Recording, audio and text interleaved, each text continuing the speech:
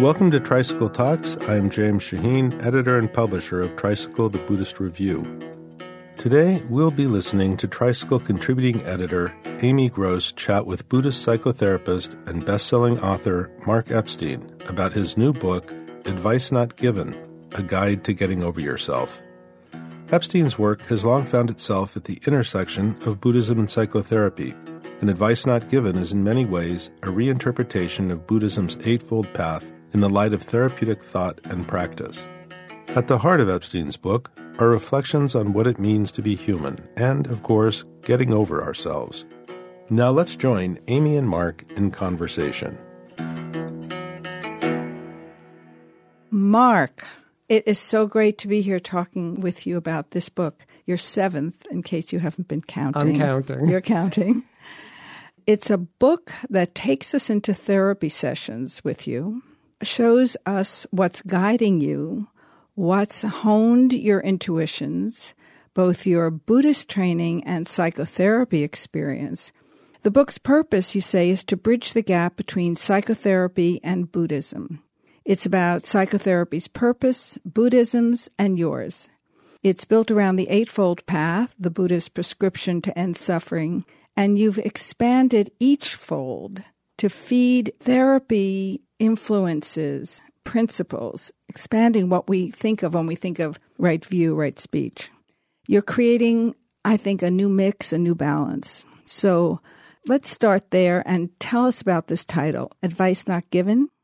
The title came before the book. So I was actually on a meditation retreat after my father had passed away. And I'm sure there were influences, but it felt as if out of the blue I had the thought, advice not given, or I have advice I haven't been giving, came in some, and I was sitting at the forest refuge where I've been trying to go every year on, silent retreat. And my thoughts were reverberating with the title, and I thought, okay, that's the title.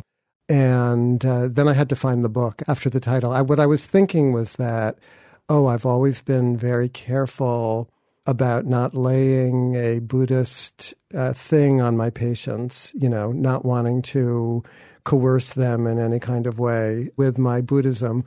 But maybe there's stuff that would be helpful to them that I've been keeping back a little too much. So if I were to go ahead and be freer with what I was actually thinking, what would I say? That was the germ of the book. And the subtitle?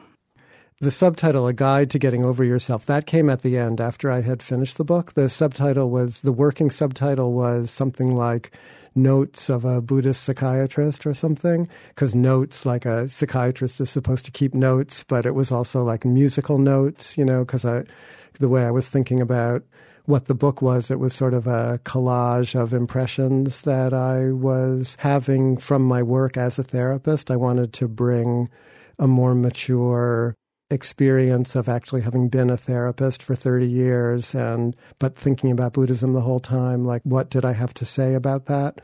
So that was my working subtitle. And then when the book was all finished, I was sitting in my office and I was puzzling over the subtitle, and I just very impulsively wrote down A Guide to Getting Over Yourself. And I thought, either my editor, publisher is going to love it or hate it. And she loved it, so it stuck. So the colloquial expression, get over yourself, sounds like get over your inflated ego. Right. Now, that is not at all what you mean, I think. Well, inflated or deflated. Yeah. Yeah. The book ended up being a lot more about the ego than I knew it was going to when I started writing. But after having completed the book, like a major theme was, that we get bad information about the ego. The ego is not always your friend. You can actually get control of your ego. You can't get rid of it. That's a sort of mistaken idea. But you don't have to let it terrorize you. You don't have to let it drive you totally. You can start to doubt the ego when it's working against your best interests. But the ego is nefarious, is that the word? It's tricky, the ego. So it sometimes attaches to an inflated sense of, or a defensive sense of oneself, but it can also attach to a deflated one where people are beating themselves up or just feeling bad about themselves. And the attachment to that we call ego. And that's as much of a problem. The attachment to the negative view of oneself. And also to the overestimation. And, any kind, any kind of ideas. Well, ideas are important, but realistic ideas. So the ego likes certainty.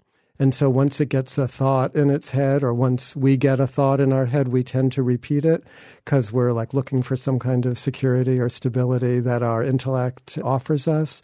And we have a habit of identifying with our thoughts, even if they're stupid or wrong or self-defeating. So once we articulate an idea to ourselves, we have a hard time unsticking from that articulation. First of all, what is the ego? We talk about it as though it's an it. Right. But there isn't a box in the brain that's ego. Yeah. Freud said the ego was a necessary construction. So whatever that means, like the ego from a psychoanalytic point of view or a psychotherapy point of view, the ego is that which mediates between inner and outer. It's the sort of executive function, that hyperactive kids don't have, supposedly. It's what helps us regulate our internal drives, instincts, biology, and reconcile that with the external demands that our family, our schools, our culture puts on us. So it's sort of like the internal regulatory mechanism. And we think that's self, don't we? We don't quite know what the ego is, as your question makes clear. So there's a lot of confusion, ego, self. Freud used the word ego, it just meant I. The German word he used just meant the I, like the capital I. And then that got translated into English as ego. But we have some kind of subjective sense inside of us that is always telling us who we are and what we are, that is involved with that kind of regulation or mediation that the ego comes to represent. The ego is just a function, really. It's not an entity. It's much more a mechanism. It's more of a verb than a noun. But we're always looking, the ego itself is always looking for certainty. So it reflects on itself and then through our thoughts makes us think that that's who we are, kind of thing. And is the ego getting its information from this border patrol? Yeah, the ego is scanning both internally and externally, but it's rooted in fear and in separation. The ego is, as a young child, a 2-year-old child, say, comes into self-consciousness, when you start to realize that, I'm a person here, I'm alone here inside myself. That's the beginning of the ego. So it's a very immature ego, but the ego keeps that kind of immaturity. It doesn't unless it's educated, which is what psychotherapy can do and what meditation can, what Buddhism can do is, kind of education of the ego. Unless it's educated, it tends to stay in a kind of immature place where it sees itself or it sees the self as basically separate, and where it's kind of covering over a sense of insecurity that comes when you realize that there's only one of you and billions of other people trying to get some of what you need, kind of thing. And something permanently 2 years old, in a sense? Something permanently 2 years old, or at least rooted in our 2-year-old experience, is operating almost independently within us, kind of commenting or, in the privacy of your thoughts when you're alone, when you're going to sleep at night, when you're in the bathroom, when you're like worrying about what's going to happen to me, that there's an element of ego in all of that. I think of that as the drone of the internal monologue, or for me, it's like your own private hell station. Yeah, it can be that. It tends to be repetitive and immature and anxious or defending against all of that. So it can be the opposite of all of those things, but I would see that as a defense against the primary anxieties. You talk a lot about meditation as the good enough mother. Mm-hmm. And that seems like a good fit for this insecure, frightened, defensive child. Yeah. Well, that's been a recurrent theme of mine in all 7 of the books. As I've tried to reconcile what I've learned from being a therapist with what I've learned from Buddhism. This idea of meditation or mindfulness as a kind of holding environment for all of the aspects of the self that we're most afraid of or most ashamed of, that there's a safe place within the mind, or it could be in a psychotherapy office, or it could be on a meditation cushion, or it could be in the arms of a lover, or as a child, it is the arms of the parent. I drew a lot from Winnicott, who wrote in the 50s, who talked about the mother all the time, but it could be any kind of caregiver, you know. But that there's a kind of safety that is created where even the most difficult kinds of feelings can be experienced in a safe enough, secure enough way. And I have felt that if given a chance, meditation can resurrect that need. And, you know, I did a whole thing in the trauma book about the Buddha's mother dying when he was a week old, and why is that story there? And maybe it was kind of set up in his life for him to have to find the mother within that he lost without. And that rings true for me. So, Mark, this is reminding me, I don't know if I read it in a book of yours or if you said it, but I remember you saying something like, therapy can expose the crack in a personality, but only meditation can heal it. Well, I hope I didn't say that, because I think fundamentally meditation and psychotherapy don't have to be thought of as different things. They're just constructions also, ways of learning how to let go of various identities that we've become attached to. The Buddhist stories are great because they show how it could happen anytime. You know, you could meditate and meditate for 30 years and nothing happens, and then the guy drops the pen on the table, you know, splat, and boom. So that could happen in a psychotherapy session too. Or the Buddhist stories are often of a teacher saying just the right thing at the right moment to somebody that catches them in their misperception.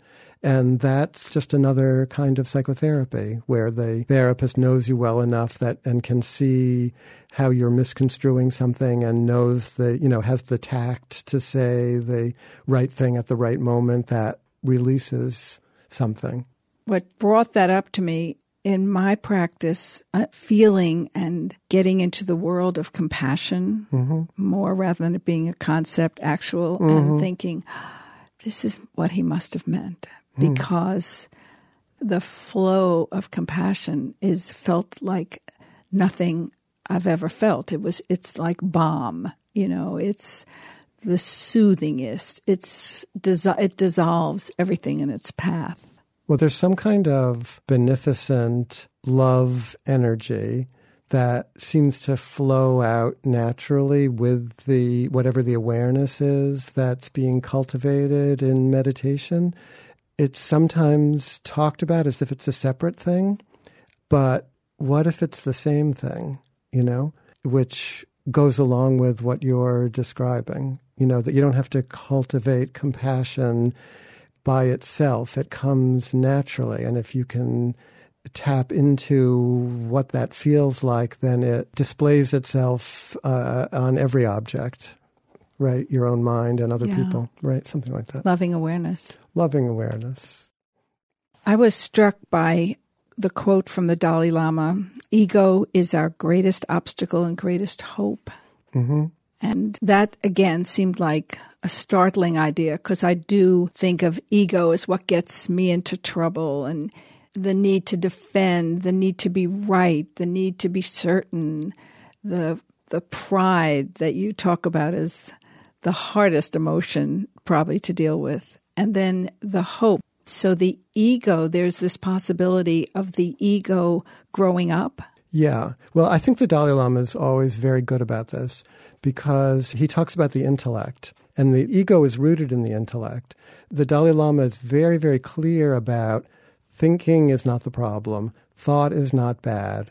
Meditation is not about emptying the mind and being without thought. Meditation is about honing your thinking, using your intellect, using reason to examine those places where we're being actually unreasonable.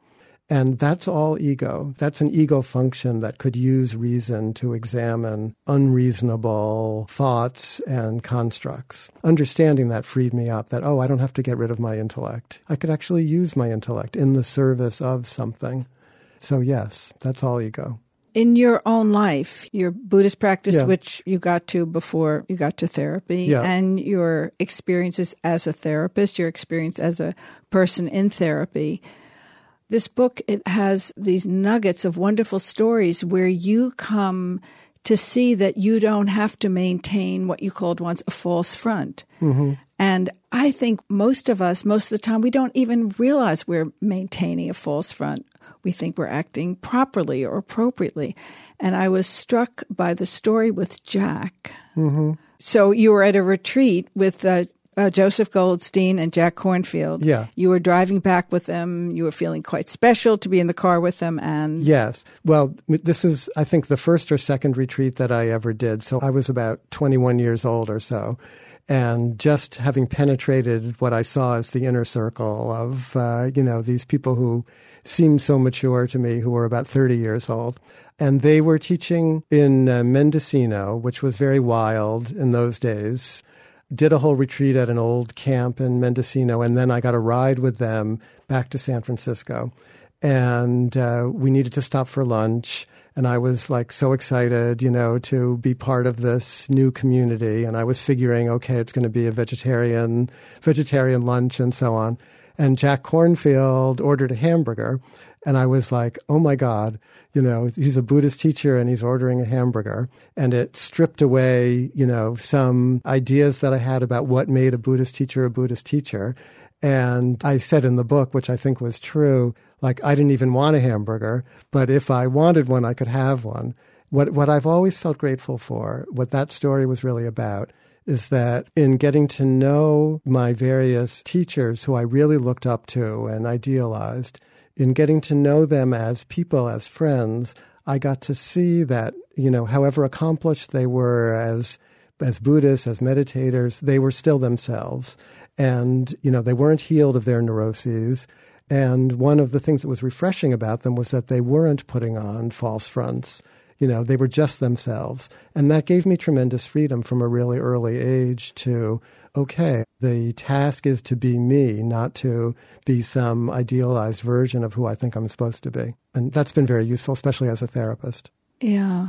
The other story about false fronts and fear of being graded, and again, these unconscious assumptions of how we're supposed to be.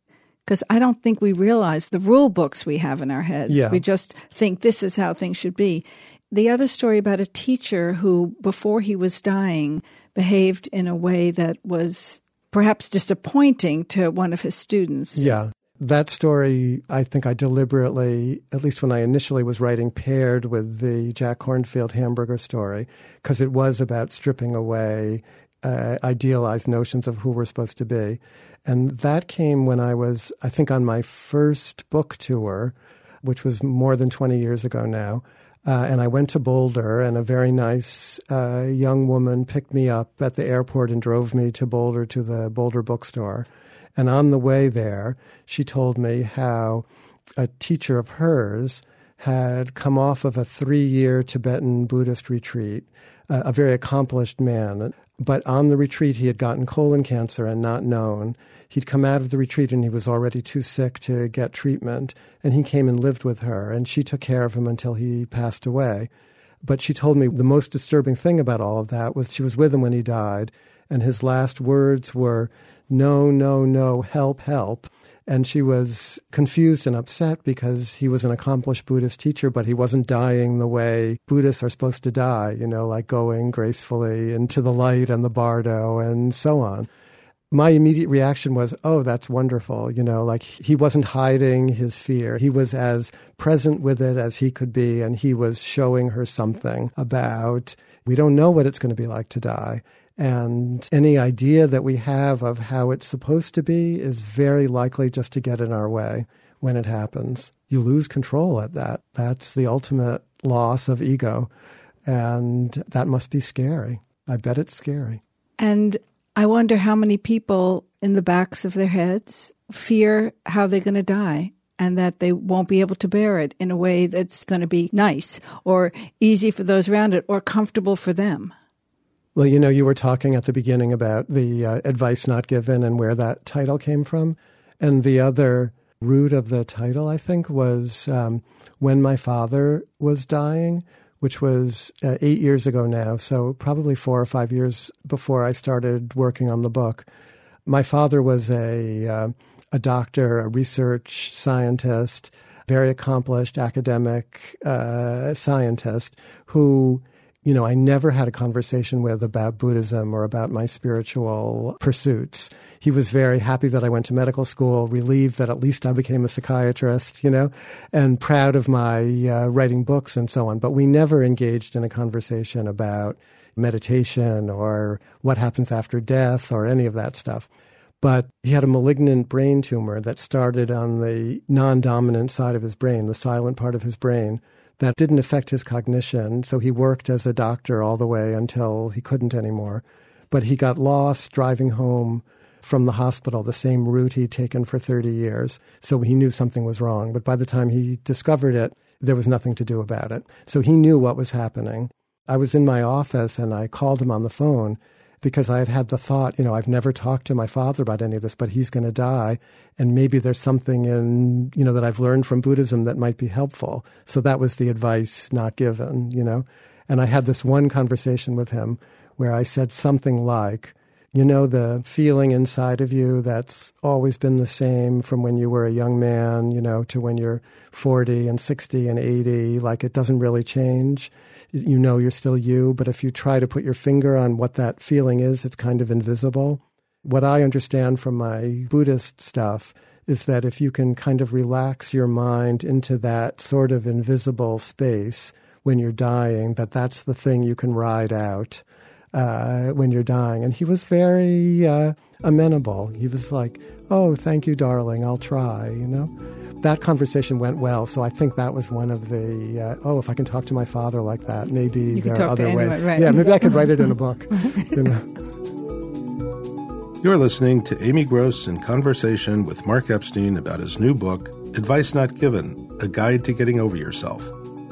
Tricycle Talks is sponsored by the Tricycle Foundation, publisher of Tricycle, the Buddhist Review. Subscribe to Tricycle and join a community of people who are interested in broadening their understanding of how Buddhist teachings and meditation can transform their lives. Your subscription will give you access to our article archive, as well as ebooks, our monthly video Dharma Talk series, feature films, and discounts on our online courses. And by the way, if you'd like to read more by Mark Epstein, there are plenty of his essays in our online archive. Get to know us better. Visit us at tricycle.org. Now let's get back to the conversation. I'm thinking about pride. It's not how I think of the last fetter. It's usually called conceit, thinking you're special one way or the other, especially wonderful, especially horrible. Mm-hmm. And thinking about why it's so resistant. You tell a story about one of your patients. I think it's Miranda, mm-hmm. who is like screaming at you about how unworthy she is. She just keeps telling you who she is and how she is. And you're saying, oh, you're showing me your self-hatred, mm-hmm. which is a wonderful line. But I'm thinking, what is the resistance to letting go of these horrible things, these horrible phantom selves or images of oneself that people hold on tighter than to anything? Well, I'll tell you, I had two therapists. One was the teacher of the other. So my first therapist I saw for a long time, then he sent me to his teacher, a wonderful, wonderful therapist named Isidore Fromm, who was a teacher of Gestalt therapists. And one of Isidore's things was, if you were telling him something good that had happened to you, but you were kind of hesitating about being proud about it, he would say something like, tell me that again, and but brag about it. So he would like make you, the patient, brag to him to be proud.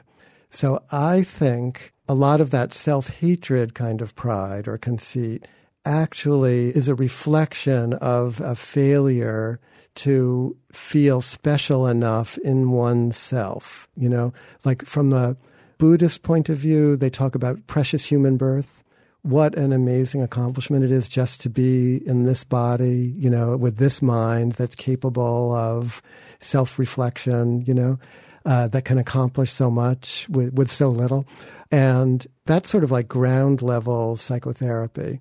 People come with their self-hatred, with their self-loathing, with their negativity, with their sense of not being good enough, with the kind of psychological emptiness, not necessarily Buddhist emptiness, and with what psychoanalysis is called the basic fault, like some kind of crack, like you were saying, some kind of, what's something wrong inside. And I think it's traditionally the realm of psychotherapy to try to bolster that or heal that or build that up. And Buddhism historically never really addressed, early childhood experience and where that might come from and people's psychological negativity. They talk about it as afflictive emotion or whatever, but it's under the auspices of psychotherapy that we have to build up that kind of pride. But I think one of the ways that meditation can work as like that good enough mother is that it makes us examine the repetitive and unconscious self-hatred, self-loathing, negativity that's circling inside of us that we're not really questioning. So I think we can hit it from both sides. But I think in order to undermine the conceit or the pride that we think about as the last fetter, we actually have to feel good enough about ourselves in a way that doesn't necessarily go away, even with great meditative attainment, I think there can be a sense of individual certainty, individual pride even, that we would call self-confidence, self-esteem. There's that famous story of the Dalai Lama sitting around with all the Western psychotherapists, and people start to talk about, this one's low self-esteem and that one's low self-esteem. And the Dalai Lama was incredulous that all these accomplished Westerners had this thing called low self-esteem. And he went and asked, do you have this? Do you have this? And they all said, oh, yes, we have this. And it wasn't even something that was in his experience. So all those lamas either have or are pretending to have high self-esteem. I remember at one retreat, our Tibetan Buddhist teacher said, I can't understand this. And he said, if anyone can explain this to me, I would like you to come. And It was me who went. And you went. Yeah. And what did you tell him? I tried to talk to him about Winnicott and about the intrusive or abandoning parent, that when, if the early experience is doesn't give enough room for the child to feel his or her feelings as like acceptable, that the ego comes in and starts to think of oneself as unacceptable, and that kind of thing. And he was like, oh, really? And in Tibet or in Nepal, he was saying, if the child is misbehaving or something, we just like slap it and make it go sit in the corner for a while. And it was like... It's a whole child book series. I can exactly. see it. So I wonder, hearing Miranda's voice in my head, is it possible that we hold on to these ideas because there's a fear that we'd be nothing if we didn't have these ideas? Yes, I think very much so. Again, not to reprise the ego thing too much, but the ego needs an identity, and that's an identity. And the fear is that there's nothing underneath, that there's really like emptiness, bad emptiness, nothing there, just a drain that we're going to go down. And what's wonderful about Buddhism knows that's not true. Buddhism knows the mind is capable of so much, that precious human birth is a real thing, enlightenment is possible for everyone. Buddhism knows that. Psychoanalysis, psychotherapy's been, not so sure, coming around to it maybe. And I'm remembering in the story of Miranda, you said underneath was a discovery waiting to happen. Yes. Discovery of her true nature. Yeah, whatever true nature is. But it has something to do with that compassionate love, awareness thing that you were talking about. So we don't have time to go through each and every of the Eightfold Paths, That's what reading is for. But let's focus first on impermanence. On right view. Okay. Let's focus on impermanence, which is a central thing for right view. Yes. Yeah. So tell me how, like, the classic Buddhist teacher would teach what right view is, and then what you are doing with it. Well, I think the classical Buddhist teaching about right view, they could come at it from a couple of different angles. I think the deepest expression of right view is the questioning of the absolute self. So that immediately gets into all kinds of confusion because we don't know what the self is and we don't know what the no self is. But the best teaching that I've gotten on that comes from Robert Thurman, who I've had the good fortune to teach with over the years, a little bit every year. And he talks about his Mongolian Buddhist teacher who he met in New Jersey in 1960 or something, saying, it's not that your self is not real. Of course it's real. You know you have a self and so on. But the problem with you people, sometimes when he tells a story, it's like the problem with you. But then when I tell it that way, he says, no, he didn't say that. Anyway, so the problem with you guys is you think you're really real. So right view, in its deepest expression, is undermining that feeling that we all have of being really real. And the understanding of right view, the true understanding, is not that we don't exist at all. That's a falling into the demon cave or something they call it in Zen. Because if you're not there at all, then what are you? Just confusion. But that you're willing to question the identities that you hold to in the most private thoughts that you have.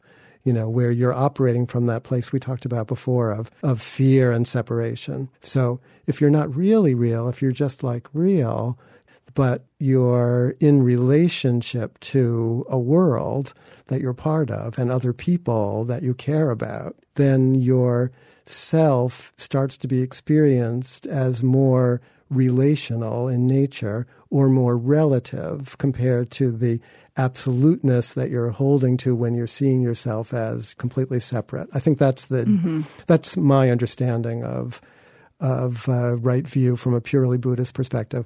I didn't want to have to try to explain all of that in the book because it's alienating when you're just starting. So the kind of next level down from that is about impermanence, which you were telegraphing already when you asked the question. And so that's, again, a basic Buddhist thing. Everything's in flux. Change is always happening. Moment to moment, there's change. We all know we're not getting younger. The body ages. Death, old age, infirmity, illness, separation is part and parcel of experience. That was like the trauma of everyday life. We can't get away from it. And we wish we could. But right view says, of course we wish we could. That's the thing about no, help, in the face of death. Of course, that's our habitual instinctive reaction. But if we educate our minds, it's possible to experience the change as music. It's possible to experience it as we're part of a river that's flowing and we can float with it or we can fight against the current. There's that famous story that I tell all the time. I didn't tell it in this book. I think it's the first book I didn't repeat it in, about the glass being already broken, You want to tell the story? When I was traveling in the early years of my Buddhist exploration with Jack Kornfield and Joseph Goldstein and so on, we went to Jack Kornfield's monastery in Thailand, where he had trained for 2 years, to have a meeting with his teacher named Ajahn Chah. And there were about 10 of us. And we had to come up with a question that could get an answer that we could bring back to the West with his, wisdom. And I can't remember the question, but the answer he gave, we must have asked about what is dukkha, what is suffering, what's your understanding of enlightenment, something. He held up his drinking glass. Do you see this glass? I love this glass. It holds the water admirably. When the light strikes it, it makes a beautiful, it diffracts the light beautifully. When I strike it, it makes a beautiful sound. But when the wind knocks it over or my elbow knocks it off the shelf and it falls and breaks, I say, of course, because for me, the glass is already broken. But when I know that it's already broken, every minute with it is precious. And it's that last part. It took me a long time to realize the wisdom is actually in the last part, because it's like, okay, the Buddhists, the self is already broken, everything's going to die. It's like, okay, too pessimistic. But every minute with it is precious. There's the love, I don't think you should ever write a book without that story. Just put it in an epilogue. I'll just use it in every podcast. I was thinking about impermanence, about how much suffering is caused by resistance to it, fear of it, reluctance of buying into acceptance of how things are, habits of anticipating, catastrophizing, writing the story. One example I had of this was an editor I used to work with, very fit Californian in New York, striding around the street, and she tripped and fell into one of those open doors, cellar doors, and broke her femur. And she was in the hospital, and I went to see her. And the suffering that she was feeling was about this. It's taking me so long to heal. Mm-hmm. And I thought, according to what? Yeah. Where is it written how long it should take? So just the suffering of uncertainty, not knowing. Yeah. And the story, that you start telling yourself. The story. Yeah. So I'm so interested in stories, and I was so interested in what you did with Right Speech, which is usually about lying, gossip, idle talk, and harsh statements. But you're bringing the speech, right speech, to approach how we talk to ourselves. To ourselves, yeah. Yeah, the stories we tell ourselves. Sharon Salzberg wrote one of her early books called Faith. She was the most self-revealing that she's ever been in the beginning of that book, where she talked about her own upbringing and how she was dressed in her ballerina costume, when she was a young girl, and sitting with her mother watching their favorite TV show, and her mother started to bleed, and Sharon had to go call an ambulance, and her mother got taken away, and she never saw her again. And then how her father was crazy and came home and left, and she was abandoned, and the father got put in a mental hospital, and she was raised by her grandparents. And she just talked about the incredible suffering that was part of her upbringing. And then the stories that she repeated to herself about what she didn't deserve, and what was wrong with her. In general, in my books, I try to use myself as the major case study. Although a couple of my patients were nice enough to let me use some of the material. I'm always reluctant to do that. But I thought, since Sharon put it out there so beautifully, and she started that book with, we all tell ourselves a story. And I thought, oh yeah, that's the right speech that I'm interested in. Not that the more classic right speech of how we talk to each other isn't important, but we give ourselves a pass, and we don't stop to question the stories that we've grown up with. And it's a revelation when we do. When I can show someone in therapy what that is that they're doing, it's much more than, oh, I said the right thing. I gave the right interpretation. Or when I try to write it in a book, it comes out as too fake, But to actually be so engaged with someone that they can see themselves, what I'm seeing about the way they're talking to themselves, and really see it, then that's a nice moment. Very nice moment. To see a picture of someone, just ropes and nooses around a person falling. Yeah, or something just getting loosened, and falling. Lighter. Mm-hmm. If you want to use yourself, you talk about up to a point. Yeah, you talk about yourself building a story about separation. Yeah. As abandonment. Yeah, turning separation into abandonment was sort of my thing. That I didn't know it was my thing until I first got married, and was more unquestioningly in love, and happier than I could ever remember having been, and then managed to turn that into a problem by kind of attacking or feeling, it was both, a combination of attacking and feeling abandoned when we would just go to sleep at night, or if my new wife wasn't like right there the way I wanted her to be for me in that moment, I would feel it not just as a disappointment, but as a rejection. And so it's not like I'm completely free of that tendency now, but I really know it. And I could see the exaggeration. And I talk about it in the book. It took me therapy and meditation and dreams and some kind of confabulation of where that might have all been coming from my early childhood to relax the intensity of it in myself. But that's been a huge help to keep a marriage together. Do you think people can begin to see the space between, or create the space between what actually just happens and the story? Yeah, I think they can. I think the difficult thing is that the affect, the feelings that come, can be so strong and seem so real, and so important that there can be a real an internal insistence, like, this is true, this is right, you have to acknowledge this. And I see that in couples a lot, and I know it in myself. Like, I'm not going to let go until you acknowledge the truth of my feelings. I tell a story in the book, like, one of the first married people I ever knew who's whittled the Dharma down to one phrase, which was letting go even though you know you're right. And that was in the context of him talking about his marriage, the key to a successful marriage, letting go even though you know you're right. But that knowing you're right is like that, the affect, the emotion being seeming so real, like really real, and why won't you acknowledge it, and then just in an instant, you can drop that. Like, you really can.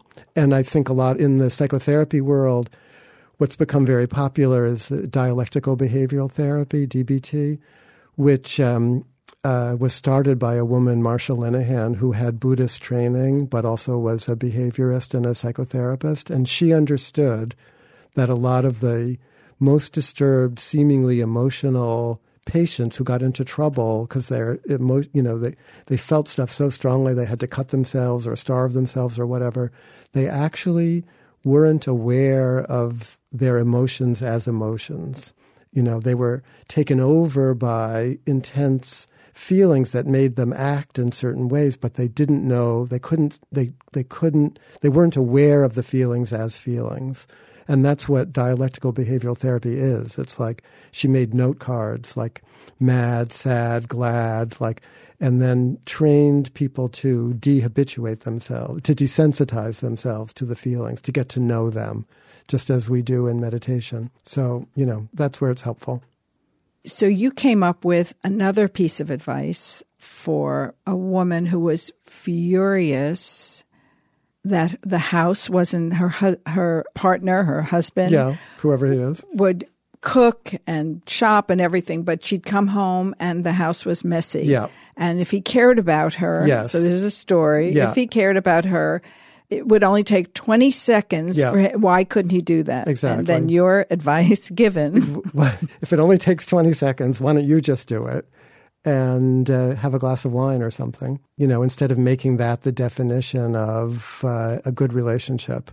Because every time, when she would get locked into that, then he would start in with, "You're not my mother." And then she would go to, "Well, I'm not your maid." And then, she would end up in the bathroom smoking a cigarette, or he would have to leave, or, it's like turned into a big fight. So rather than setting up that condition, of this means you love me if you'll do that. But that was my just saying it that one time wasn't, like letting go even though you're right. It's not so easy, except it's very simple, but it's not so easy. Not so easy. Sometimes I think when I think how important it is to be right, how humiliating it is to be wrong, that this whole, kind of pickup stick construction of me. Yeah. Well, on the other side of it, it's not, I don't mean to be promoting, like, oh, let him bully you. Or, no, of course not. Yeah. But, there are plenty of people who are saints in their hearts and are allowing too much abuse, don't have the pride or the confidence or the self-esteem or the strength, or haven't figured out how to marshal their aggression in order to stand up for themselves. And that's equally important. So you define right, what you mean by what right view, right? Yeah. It's all about balance, you say. So none of these are absolutes. I tried not to make it right or wrong. Right. When we hear right, we think wrong, Right. and then there's a right way to be. But it's actually, like just pay attention. What I'm trying to say is that, when we learn meditation, we think it's just about paying attention. We close our eyes and pay attention to our inner thoughts. But we can pay attention in the same way to our outward speech, our inward speech, our livelihood, our relationship to money, who's cleaning up when we come home, how we're thinking about politics. I mean, hopefully you can apply this everywhere and use it to stay balanced in a turbulent time. So I see we're running out of time, and I have something I'm going to ask you to read. It's the last, slightly edited, the last page of your book, which I just loved, and I thought we would give listeners the pleasure of that. So if you would. I would. After 40 plus years, I can say for sure that I am not cured, nor am I enlightened. People continue to complain at times about my coldness, my aloofness, and my irritability. I still have to deal with the various kinds of suffering that plague me, with my own tensions and anxieties, with my own need to be right and my own need to be liked, issues that have been with me for as long as I can remember. And now in my 60s, there are things to face I've never experienced previously. But I do have something I did not have before. Now I have the means, thanks to both Buddhism and psychotherapy, to face whatever life throws at me. While in many ways I have remained the same, my personality as much as it ever was, I am not the prisoner of my ego that I once was. When the most difficult aspects of my character surface, I know there is something I can do to not be at their mercy. While my 3-year-old, 7-year-old, or 12-year-old selves may not have given up the ghost, I do not have to be their helpless victim. Years of engagement with both psychiatry and Buddhism have shown me where I have control over my own mind and where I do not. And I do not have to be cured to be hopeful. It is this optimism that I most want to make possible for my patients. What I try to convey to my patients is that they can meet the challenges life throws at them by changing the way they relate to them. This is advice I now feel free to offer. The goal is to meet the challenges with equanimity, not to make them go away. When Suzuki Roshi said not to be bothered by the waves, fluctuations, he meant it. And one thing we can say for sure, life gives us endless opportunity to practice. Mostly we fail. Who can say they are not bothered by anything really? But when we make the effort, the results can be astonishing. In an insecure world, we can become our own refuge.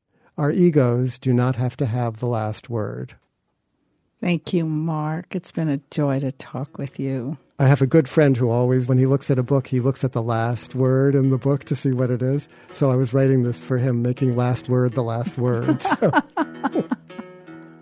I'm sure he's grateful, and I'm sure he's grateful. I'm grateful. I wanted too. you to know that. Thank you. Thanks, Amy.